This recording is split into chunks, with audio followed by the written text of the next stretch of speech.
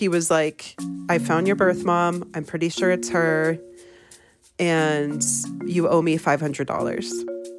All it takes is just one financial decision to change everything. It's now or never. I have to make a final decision right now. One choice can set you down an entirely new path. Maybe it puts you in front of millions of strangers. And I was like, holy like my face is on my TV right now. That's so scary. Yeah, it was wild. The only thing I think of was like, wow, my hair looks great.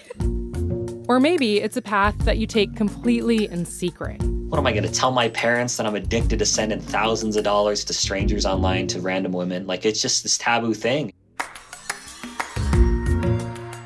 I'm Rima Reis, host of Marketplace's podcast, This is Uncomfortable.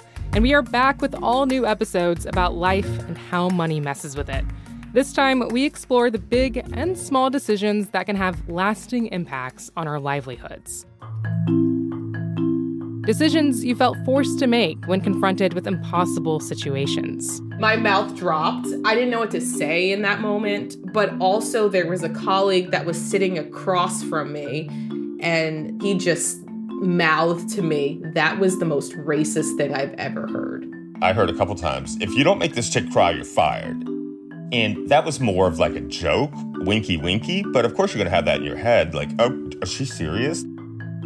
And then there are times when you might not even be able to afford to make the choices you actually want to make, when you feel trapped in a cycle.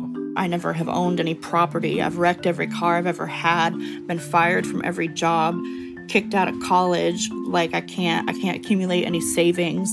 And sometimes the only way you can make a life-altering decision is when the unexpected happens. The night I got my settlement offer, one of the first things I said was, we can have a baby if we want.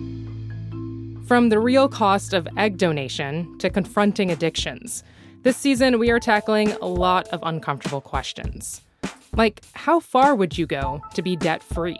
I needed to pay this off first for my own sanity because I just could not live with this. What's your time worth? I spent half an hour taking $1 from him just to prove that I could make any amount a really, really hot time. And what would you do to survive? They gave me the check as soon as I woke up.